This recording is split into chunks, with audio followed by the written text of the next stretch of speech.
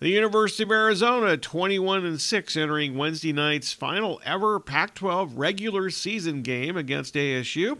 Out to the KDUS hotline we go. We're now joined the Sports Zone by Steve Rivera of AllSportsTucson.com and talk show host on. Steve, which station are you on? I get this mixed up. I apologize. 1450 Fox, 1450. I got to remember that. I'm sorry. My bad on that. I'll get it right the next time. Hopefully. Yeah. Okay, so how would you describe the U of A's first 27 games of the season this year in basketball? Inconsistent, perplexing. Those are my first two words, and I think they couldn't be described any better than that because it's been very strange. I'm getting older. I use readers now, and my eyes aren't deceiving me. No, they're not, because this team is very weird. I would agree with both those words. We'll get into the U of A this season a little more as we continue here. But first up, the historic. I mentioned first that this is the last conference regular season Pac-12 conference regular season game between these teams. You have covered many of these U of A ASU games over the years. What are some of the first things you think of when you look back on your time of watching ASU and U of A play against each other in basketball? Well, the first things that came to mind, I have like three or four. So ASU game at Tempe, U of A is beating the ASU pretty badly, maybe 20-something. And, the students are giving Lute grief right there. He's nearby in proximity. And he had ed enough, and he pointed to the scoreboard. He said, just check the scoreboard. And that was something Lute never did, but he did that day. That was one of them. I think that Frieder beating Arizona down there with Mario Bennett, Damon Stoudemire was there with Arizona and Bennett, the ASU taking over. I think it was 1995. That was a pretty big deal. Some games here, I can't remember when Dickerson, 96, 95, 96, Dickerson went off. Damon was not playing. Ben Davis was not playing. Some great games down here in Tempe. Just the rivalry that kind of wasn't, but that ASU would eventually, find a way, and they did find a way. Oddly enough, a lot against Sean Miller, especially in Tempe. That is true. They definitely had a streak going there for sure. How would you describe the basketball rivalry between these schools, and has it changed over the years? Oh man, no. Well, see, I started covering the team directly in 1991. So by that time, Arizona was pretty dominant in the rivalry. I remember one time writing how bad it was and how one-sided it was, and a friend or a colleague up in Phoenix, kind of got on me and said, "Did you realize back in the blah blah blah years or 70s, whatever years with the ASU that they used to dominate Arizona?" I said, "Well, probably, yeah, but it's not what I'm covering, and it's not what I'm seeing." So it's pretty been one-sided, outside of maybe some Sean years. So one-sided, sometimes fun, sometimes not, whatever. Lute Olson, he didn't lose a whole lot to ASU. You've written books about U of A basketball. You've written about Olson over the years. Did he place more emphasis on the ASU U of A game, or did the U of A just have basically superior players in a lot of those years? As far as I know, no. In his mind, and to maybe his criticism by some down here, is that every game was equal. Every game was important as the other. And when it came to the tournament, it was the same thing. So a lot of people kind of said, Lute, these are big games. But Lute always kind of held serve and kind of just said everything is equal and you just got to win the next one. So no, to your point. Yeah, one thing with Olson and Bill Frieder, they had the, I think, legendary and famous local bank commercials. Do you know anything about the history of those commercials? Well, we had it in our book, 100 Things Arizona Fans Need to Know.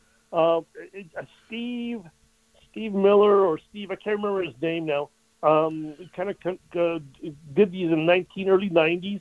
Some of the funniest things. I don't know if you have a favorite one. I have two. When Frieder was going to fly the plane for Arizona's next game, they needed a pilot, and then Frieder turned out to be that pilot.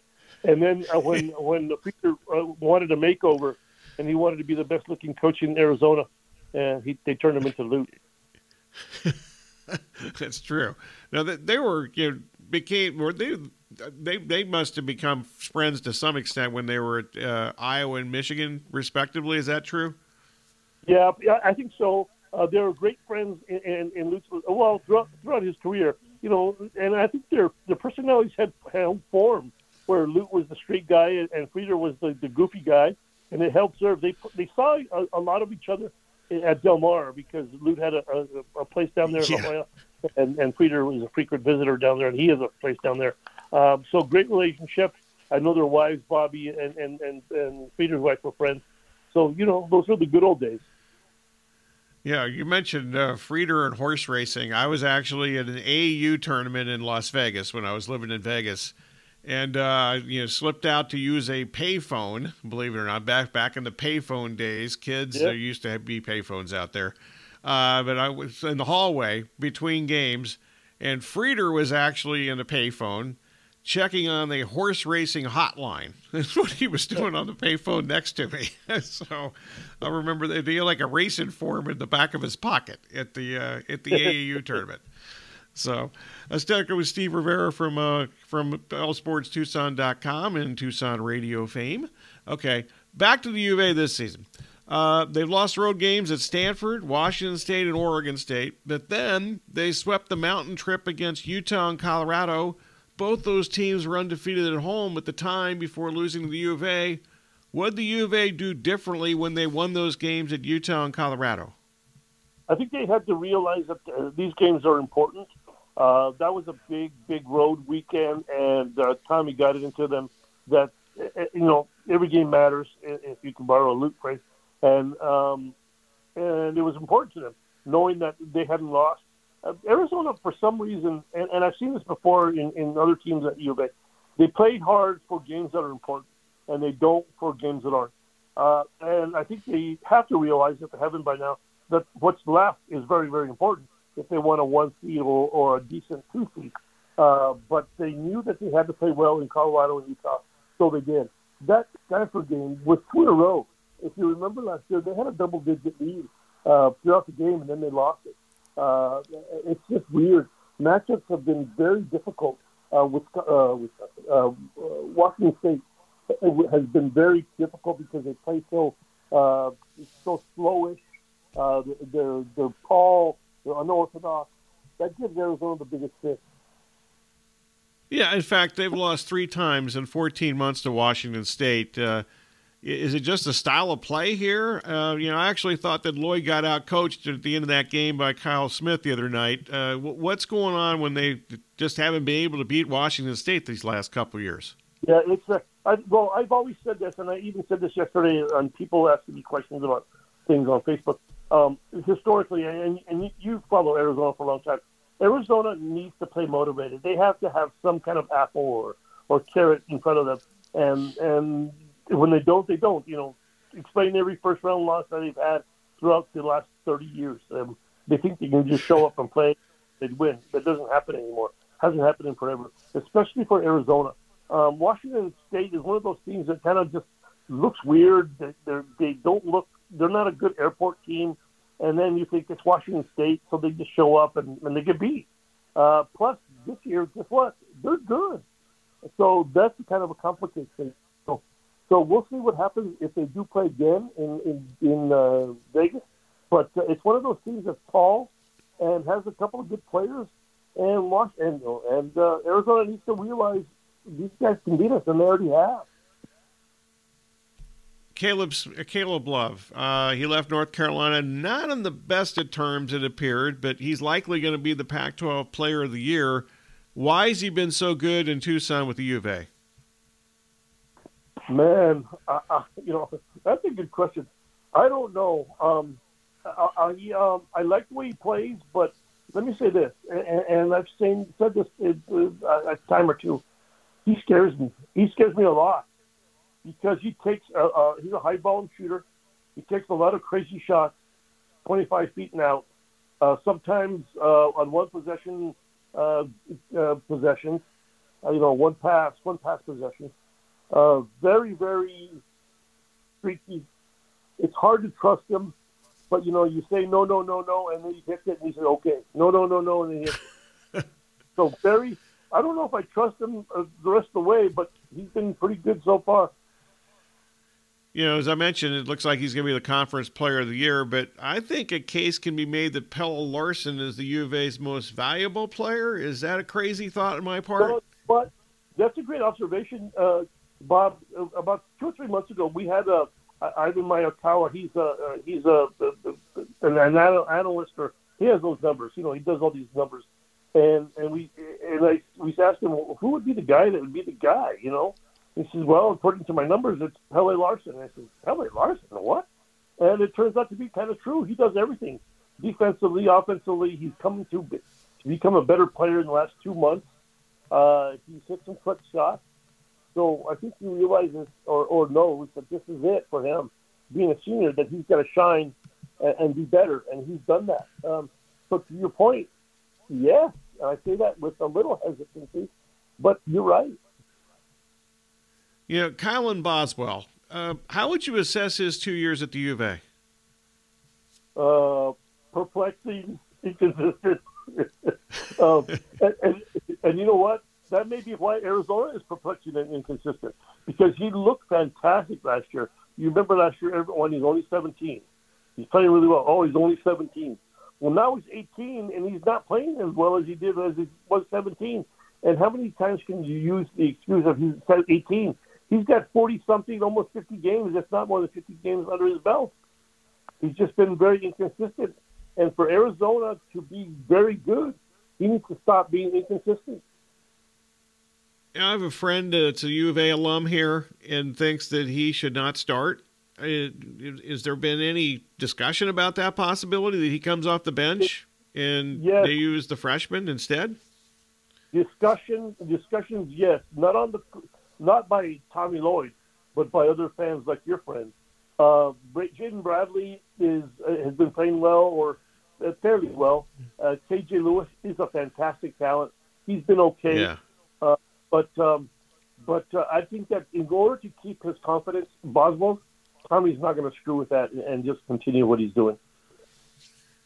Talking U of A basketball with Steve Rivera. Okay, on to back to the U of A and ASU. The first game was on February 17th, not exactly a game. A 45-point win by the U of A, 105-60. The most lopsided U of A win in series history. Does that game play any kind of role in what happens here tomorrow night?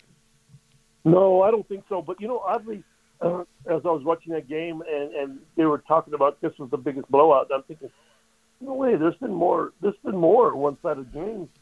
And then, no, that was it. It just didn't feel that way, because ASU played halfway decent in the first half and then lost it in the second half. ASU looks good at times. And obviously, they beat Washington State. They look very good, at least in beating the Cougars. But I don't think it's going to play a factor. It'll be much closer, obviously. But we'll see what happens. The road has been kind of strange for Arizona, and sometimes a blowout gives Arizona overconfidence. And I think over the years, overconfidence has always killed the cat. Okay, so this is a crazy question, but give me a blueprint for an ASU win, or at least a close game here tomorrow night. Well, I don't know if they do this at all or can do this. Slow it down. Don't let Arizona run. Hit some shots on the perimeter. Hit a lot of shots on the perimeter. Hit maybe 13 three-pointers. Kind of be equal with them on the board. Slow it down, like I said. Keep the game under 75, 72. And that's a slow-down game for Arizona, 75-72. Washington State's going to be the only team to be able to do that.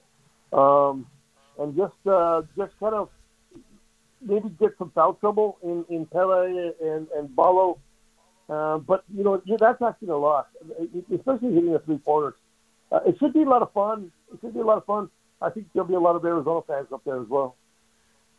There usually are. So we'll see how that goes tomorrow night. Of course, the Final Four is in Glendale this season. Is that something that the U of A players or coaching staff has talked about? The season ends in Arizona with the Final Four? Not publicly, but we also know that the last time they were there, I think there was 2017-18, Arizona was one of the favorites to get there, and we all know how that went. That's true. Did not go well in the regionals. Was that, I can't remember who they lost to that year, but they didn't get here. Xavier. Oh, yeah. That's yeah. There you go. Okay, Yeah. so give me a scenario where the U of A, what do they have to do better as a team or more consistently as a team? After talking to you for a few minutes here, like more consistently is probably the best way to phrase this. What do they need to do more consistently as a team to win their first 4 NCAA tournament games to reach Glendale and get to the Final Four? Yeah, okay, so Boswell needs to play better. He just needs to play more confidently, hit some shots, be engaged. I don't know if you saw that Tommy got on him pretty verbally last game, and it was almost like Tommy was apologetic when he spoke to me about it in the press conference. And then again yesterday online, I have to do it. Of course, coaches have to do it.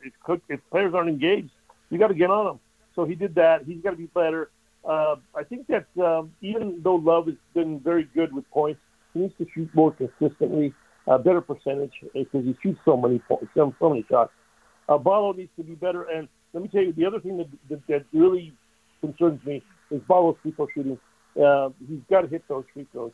If you're in a late game in the tournament and he's in there, what's not to have them foul him and take their chances and see how he does? Because he's shooting only like 53% from the line.